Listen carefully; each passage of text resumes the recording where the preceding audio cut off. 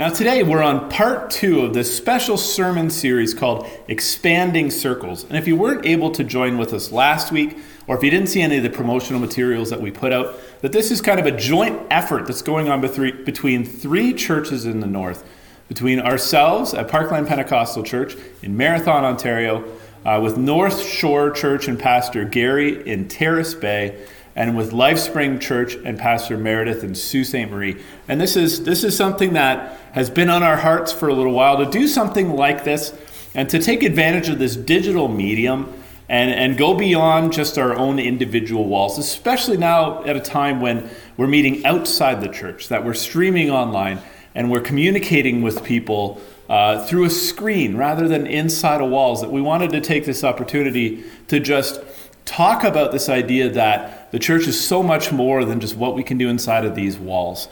And so it's been on our hearts to talk about this topic across our 3 churches, and we sat down and we said, why don't we just all talk about this across our 3 churches? And so last week we were blessed by Pastor Gary from North Shore Church in Terrace Bay, preaching at the 3 different churches. This week is my turn, and next week is Pastor Meredith rounding off the service. And so the series is called Expanding Circles, and we'll be going through the book of Acts.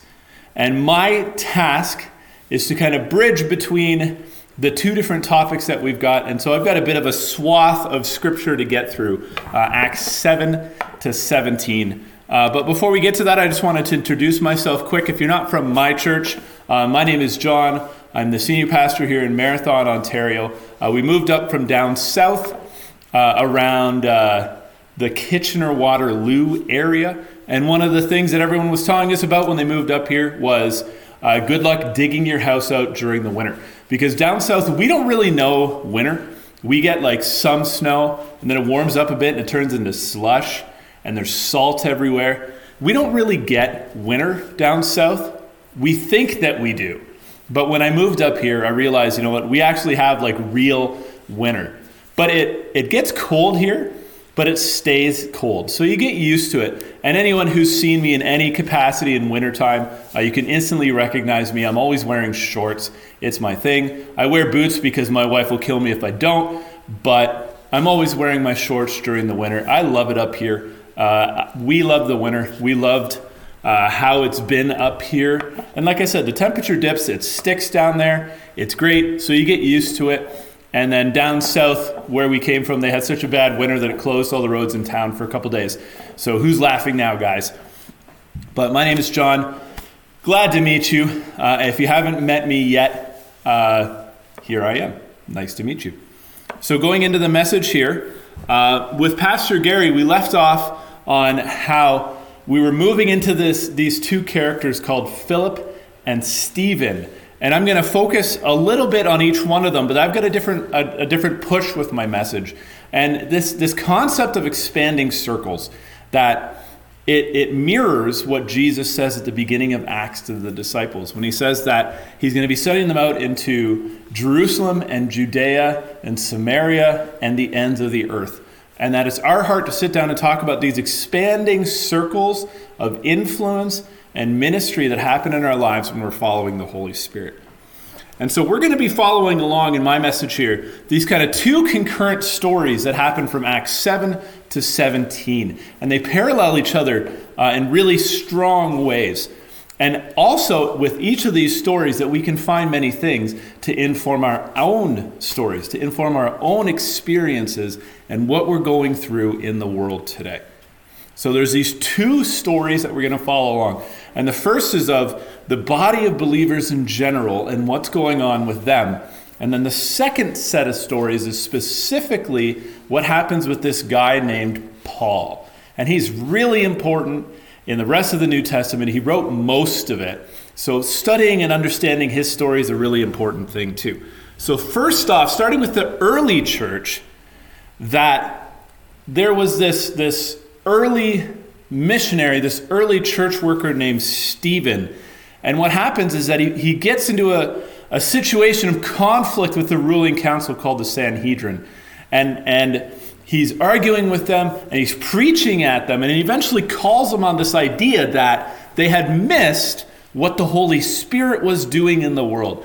That through Jesus, that God was bringing a new kingdom. He was bringing a new way of doing things, and that the Sanhedrin missed it. Not only did they miss it, but that historically they had been consistently missing it, that they'd been pushing back against the movement and the power of the Holy Spirit. And the Sanhedrin, the ruling council, they wanted nothing to do with this, and so drove them to a fit of rage. And they ended up taking Stephen, and they ended up actually stoning him to death. And it's in this situation that they mention this guy named Saul. And we'll come back to him later. But what happens is that there's this persecution that breaks out against the church. That the ruling council, the religious council, they've decided, you know what, we've had enough with you guys, and we're going to try and stamp you out. So the disciples get scattered. That primarily at this point they'd been focused around Jerusalem. They'd been focused around meeting together in the temple courts and meeting together just in Jerusalem and in their homes and where they were used to doing things. And now that there's this persecution, now that there's this problem that comes their way, they get scattered out from everything that they're familiar with. They get scattered out from the places that they're used to living and worshiping and doing their thing. And they get sent out of Jerusalem, and they get sent into a bunch of different areas of the world. And now Paul, who's Saul at the time, he doesn't start out in persecution. He is the persecution. Saul is the bad guy in this story right now. That when Stephen is stoned to death, that Acts pointedly records that the witnesses, they were laying their clothing down at the feet of a young man named Saul. And Saul, he's the bad guy here. He's the one that is set out to destroy the church. That all the problems that the church is having, that this persecution that's going on, that Paul is a big driving force here. And both of these circumstances, the way I think that they speak to our lives right now, because spoiler alert, Saul's story changes a little bit going on into Acts. So both of these stories, they boil down to our life. They boil down to our experiences like this. This sounds like a bad start.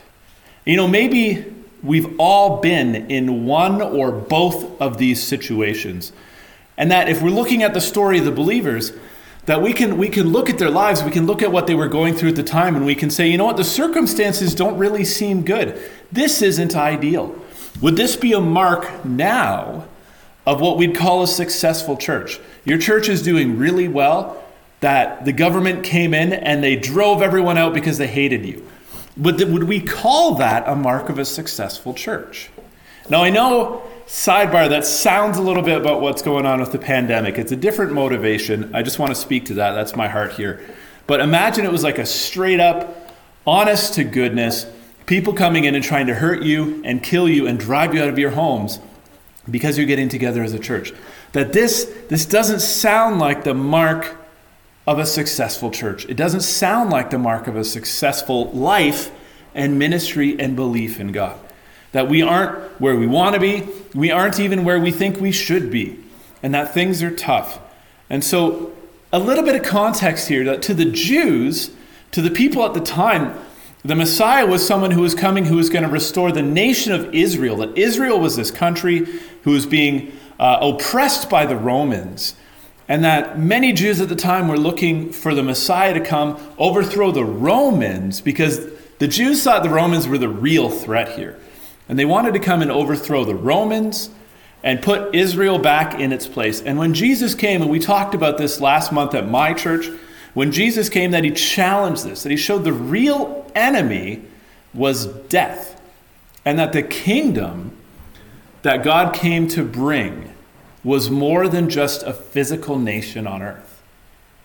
So now, serving Jesus, that to these Jews, that they'd already had this perspective challenge that, you know what, the Messiah isn't coming just to set Israel up on its throne, that he's bringing his own kingdom, but that not only was serving Jesus meant that Israel wasn't being restored right then and there, but it also meant that they were being scattered out of Israel to begin with, that they were being sent to the Gentiles. And this was not an ideal circumstance for a Jew at the time. You know, how many times can we say in our lives, even now, that this way that I'm used to doing church, this way that I'm used to my faith growing and these experiences that I'm used to having, that they're not there and that it just doesn't feel ideal right now. Can you relate with that? But second, honing in on this picture of Paul, that through the story of Paul, I really hear and I see this idea that if I were God, if you were to ask me, have a look through the whole planet and pick a guy that's going to do really well, I wouldn't have picked Paul. I wouldn't have picked the guy who started out wanting to murder believers. I wouldn't have picked the guy who was going synagogue to synagogue to get letters so that he could drag other believers off in chains. If there was ever an argument for this idea that, hey, that guy there, he really shouldn't be leading or be in ministry or anything, it's Paul. But the truth is that Paul's effectiveness, that everything that he got done, and he'll back me up on this. I've read through his letters. He'll back me up on this. That Paul's effectiveness, it had nothing to do with him. It had nothing to do with his history. It had nothing to do with his education. It had nothing to do with his qualifications at all. That it had everything to do with the Holy Spirit in his life. And that's the point. Because, both sets of people here, that they made this decision that they're like, I'm here, it's now, what am I going to do? And the fact is that there's one more character in both of these stories. And that's the Holy Spirit. And I want to read to you Acts 11, verse 21. And it says this, and this is talking about the expansion of the believers and the work that they're doing. The same thing applies to Paul. So Acts 11:21 says this, the Lord's hand was with them, and a great number of people believed and turned to the Lord. And so here's the big point, is that, with the believers, with Paul, that they didn't have the qualifications, they didn't have the place or the comforts of the past that they were used to, that in the case of the believers, that they had been forced out of everywhere that they were comfortable with.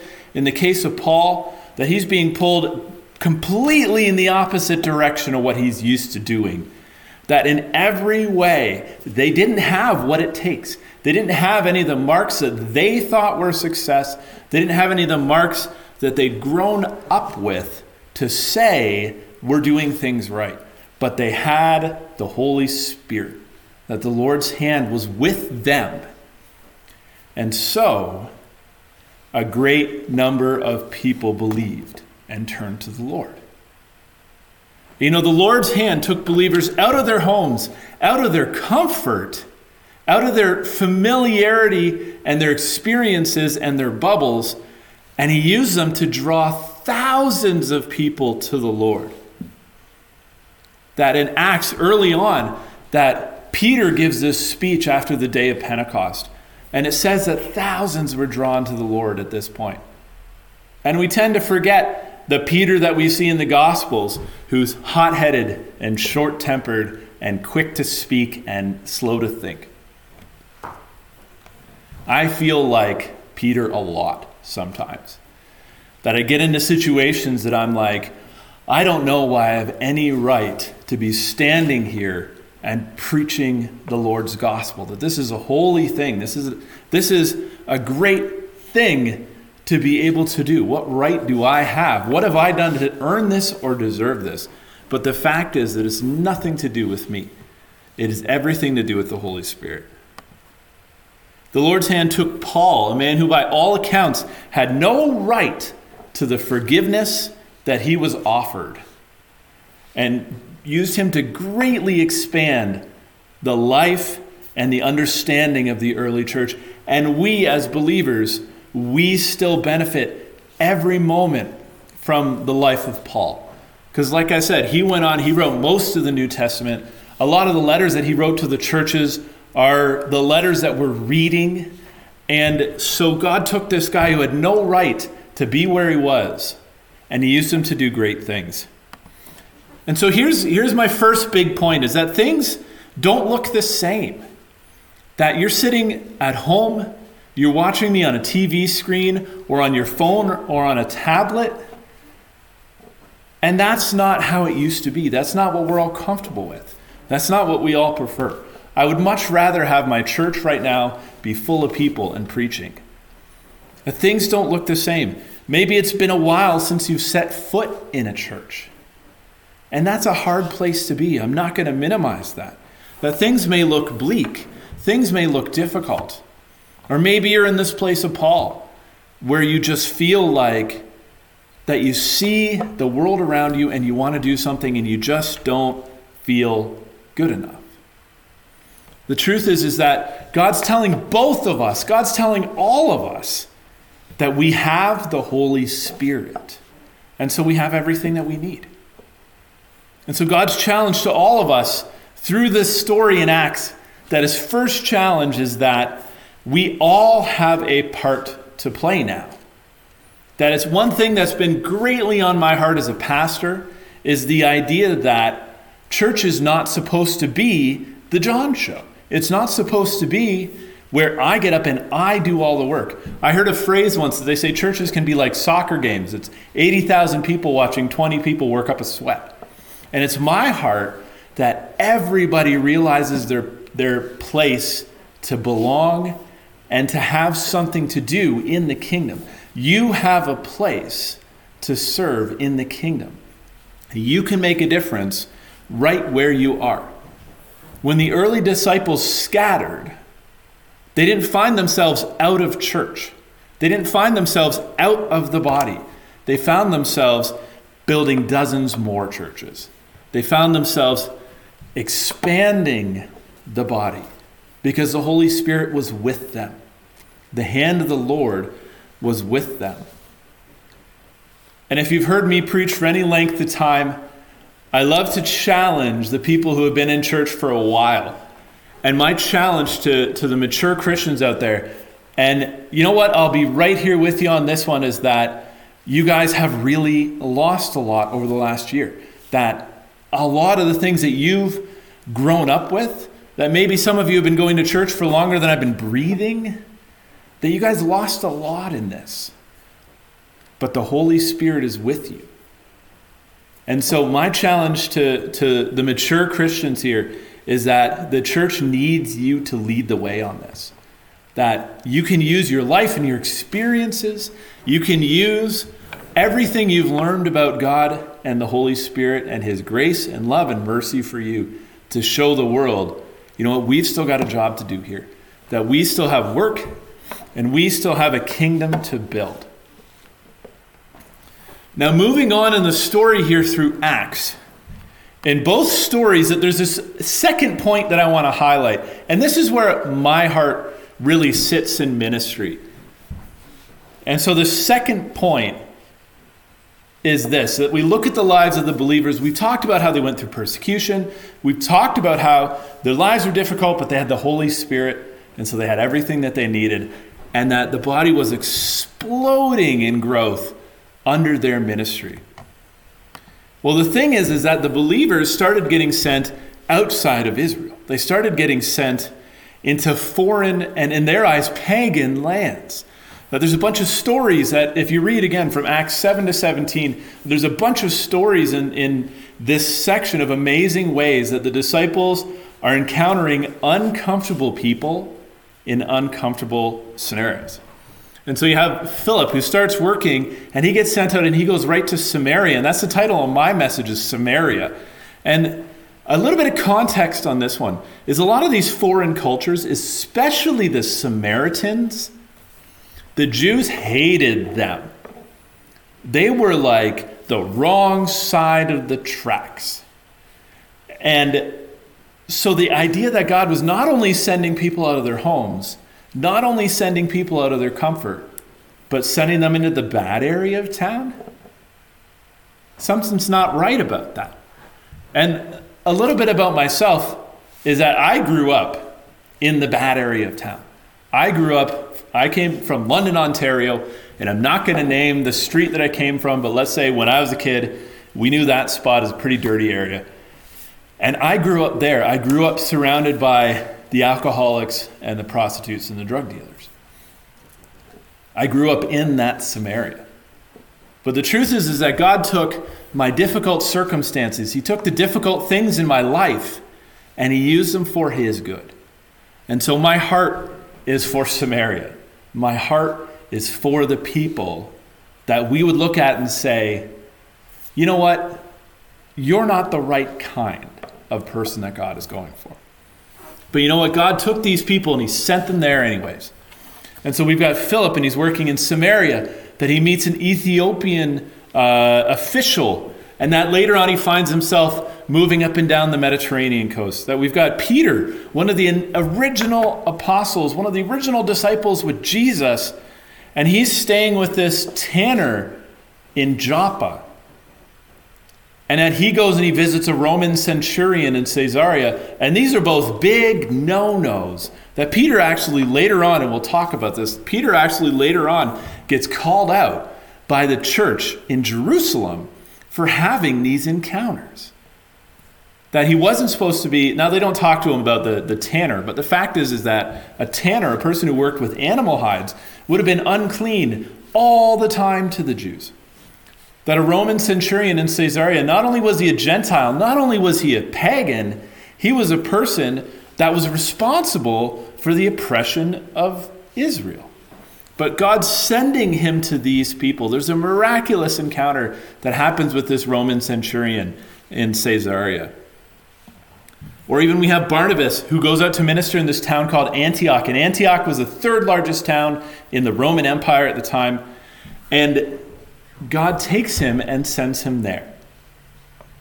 You know, these weren't ideal mission fields to the early Jews. That these weren't the right people. This wasn't how you did connection with God. This wasn't how you did church. And that their experience with God, and tell me if this sounds familiar, their experience with God up until this point was tied to a place and a pattern. Tell me if you can relate with that. I can. I'm not even that old. I'm 36 going on 37. My beard is a little bit more gray than I'd like it to be. But in the grand scheme of things, I'm not even that old. And I even feel at many times that my experience with God, my faith, is often tied to a place and a pattern. And that was the big challenge for the believers, and that God was taking them out of this place, out of that pattern, and sending them out into the world. And we see this exact same thing happen with Paul. That he goes in a couple of his letters and he highlights his qualifications. He goes through and he says, you know, if anyone's got any right to brag about who they used to be, it's me. And Paul says, you know, I was a Jew of the Jews. I was a Hebrew of the Hebrews. I was a person who trained under the best rabbis. But God takes him out of his place, out of his pattern, and sends him off into the Gentiles. The one place where a Jew of his stature had no desire to be. Now we can talk about these God-fearing and righteous Jews having to put up with going to the wrong people and how they're doing different things that they used to.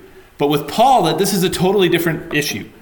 That Paul started off, like I said before, as this murderous Jewish zealot, and he's trying to extinguish the church. And Acts 9 has this amazing experience we call the Damascus Road experience. And Paul spends a lot of time after this miraculous encounter with the Lord where Jesus blinds him and then sends a believer to heal him.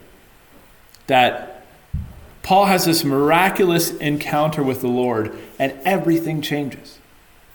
And so he becomes a missionary, and he goes out and he's visiting synagogues and he's arguing with the Jews, trying to show them it's like this Jesus that we rejected, he is the Messiah. His kingdom is the real one. And then he starts going off on these missionary journeys to all these different towns. And, you know, there's a key conversation that happens with both of these sets of people, with the early believers and with Paul. And it's a conversation we need to have now. And you can see it here, and this is in Acts 11, verses 15 to 18. And this is the context, and I said I was going to come back to this, where Peter gets called out by the early church for going and staying with the Gentiles, for ministering to the Gentiles. And he's explaining to them something. And it's right here, Acts 11, verses 15 to 18. And this is Peter speaking. And he starts off, he says, as I began to speak. And he's talking about his experience with the Roman centurion and how he comes and he begins to teach them and witness to them, and that the Holy Spirit comes down and fills them. And that the believers at the time are actually astonished that they see these other believers speaking in tongues, and they see the Holy Spirit working through them, and they're Gentiles. They are people who are outside of the Jewish place and the Jewish pattern. So, 15 to 18, as I began to speak, the Holy Spirit came on them as he had come on us at the beginning. Then I remembered what the Lord had said. So notice these levels that Peter goes through. He says, I see what's going on with them. And I see it was the same kind of thing that happened with us when we started. But then he goes way back to Jesus, and he goes back to the words of the Lord. Then I remembered what the Lord had said. John baptized you with water, but you will be baptized with the Holy Spirit. So if God gave them the same gift he gave us who believed in the Lord Jesus Christ, who was I to think that I could stand in God's way? So when they heard this, they had no further objection, and they praised God, saying, so then, even to Gentiles, God has granted repentance that leads to life. This is my second big point. The first big point is that the Holy Spirit is with us. His hand is over us, and that we can see success in the world, where we are right now. Even in difficult circumstances, especially in difficult circumstances. But my second big point is this, is that the believers and Paul, they were doing something absolutely essential to success, both for them and for us now. That faced with big changes, faced with hardships and persecutions, with radical life changes, stop me if I'm saying something that sounds familiar to you. They were really tempted to try and turn back and go back to the way it was. And so are we. That's our default, to have that thought of, how do we get back to the way it was? And there's nothing wrong with that. The Holy Spirit moved in those times, and he moved beautifully. I've heard so many amazing stories of things that the Holy Spirit has done in the past. We can't forget those times.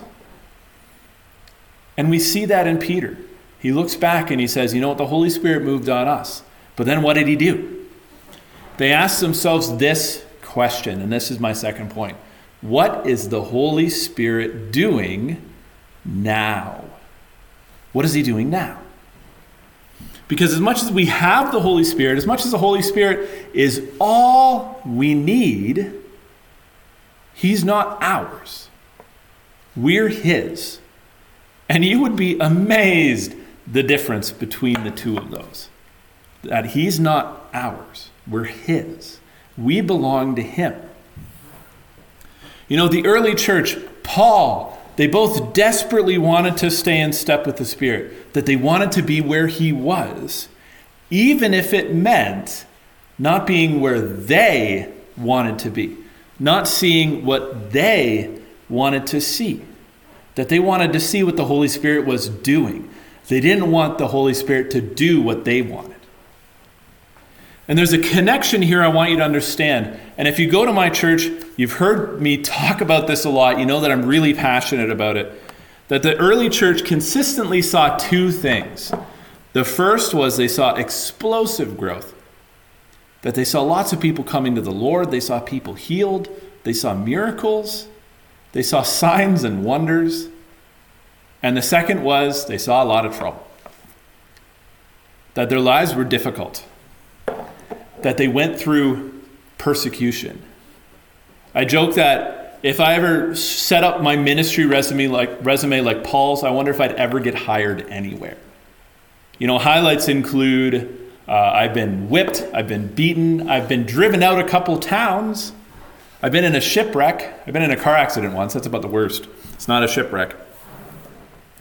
They saw trouble, they saw hardships, and they saw the hand of the Lord moving in amazing, amazing ways. We see trouble and hardships, and I'm not minimizing that. that this is easily right now the most difficult time that our generation has ever faced. But if the Holy Spirit is with us, and if we're truly and fully and desperately wanting to stay beside him wherever he goes, whatever the cost, then you won't just see trouble. That you won't just see what's around you. That you'll also see opportunity. You'll see growth. You'll see God move in mighty ways. You'll find reasons to hope. You'll find reasons to have joy. That early on in Acts, a couple of the believers were taken and they were whipped. They were ordered not to speak in the name of Jesus anymore.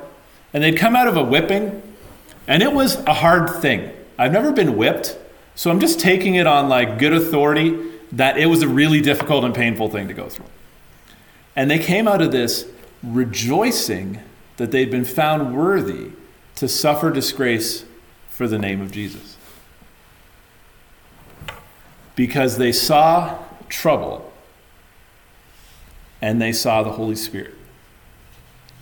And so growth came out of that. You know, that's the real victory condition here. If we look in our hearts, if we look at ourselves and our emotions and our experiences, that for many of us, unconsciously, even myself, I'm going to throw myself under the bus here, is that our victory condition is that things can go back to normal. And again, there's nothing wrong with that. I'm going to sit here and I'm going to relate with you. I'm going to feel your pain here.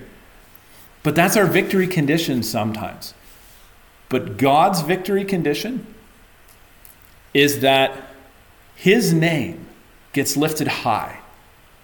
That more people hear about him, more people see him, more people have an encounter with him, more people turn to him, and his kingdom grows.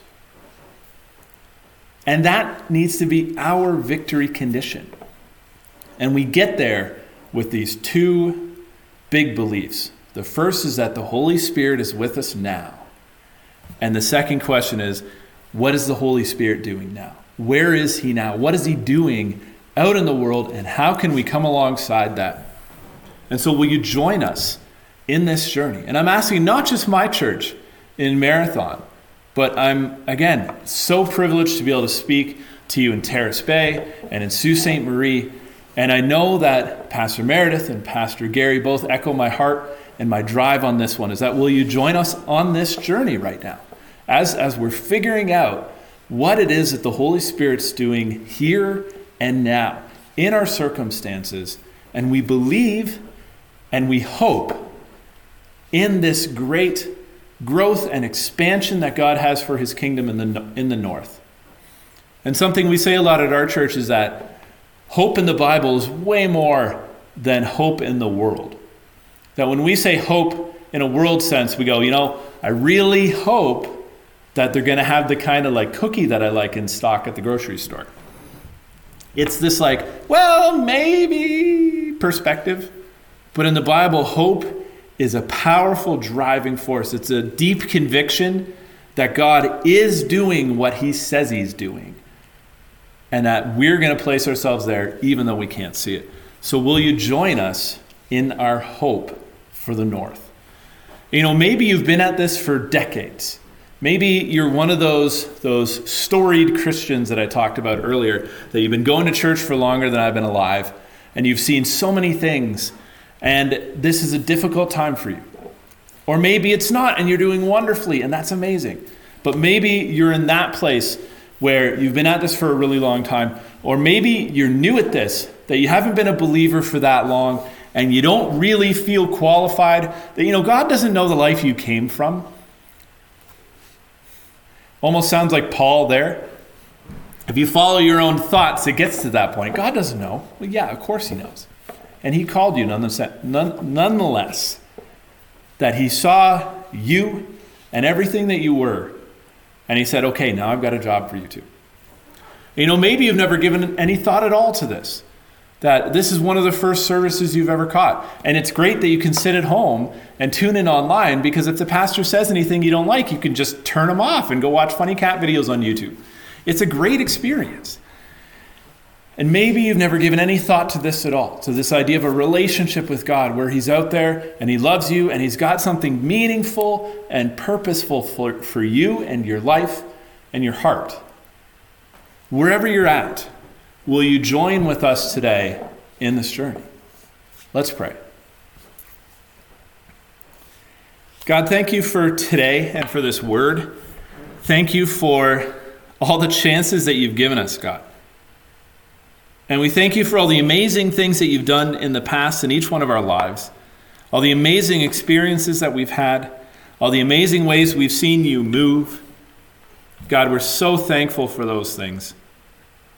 But God, we know that you're doing things now too. And so open our eyes and let us see the harvest around us. Open our eyes and let us understand all the ways that you're working in people and places that don't make sense to us. And God, we desperately want to see this experience like what Peter had, where he was sent to a Roman centurion's house and he saw the Holy Spirit fall in power. The experiences of the other early believers where they were sent out of their homes, but they just started ministering right where they were. God, we just desperately want to see your kingdom move. We want to see your name be lifted up high.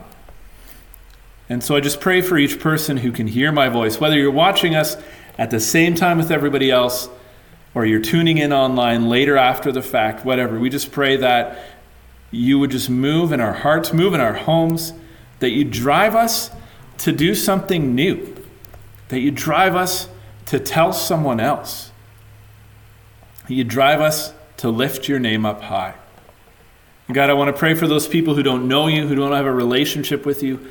God, I just pray that they could feel you in this moment right now, that they could feel you in their hearts and their homes, that they could just feel your hope and your purpose and your joy over them and your forgiveness for them. And we pray you draw them in, God. Give them the courage to speak out. Give them the courage to reach out to somebody else and say, I've made this choice. I'm in. And God, wherever we're at, we know that you use us, even in the story of Paul, that you take a man who is a murderer and desperately hated the church, and you use him for your glory, God. We know if you can use him, then you can use us. And so, God, thank you for using us. Thank you for your hand being over us and guiding us and directing us, because we know that through you we can do great things for you. In your name we pray. Amen.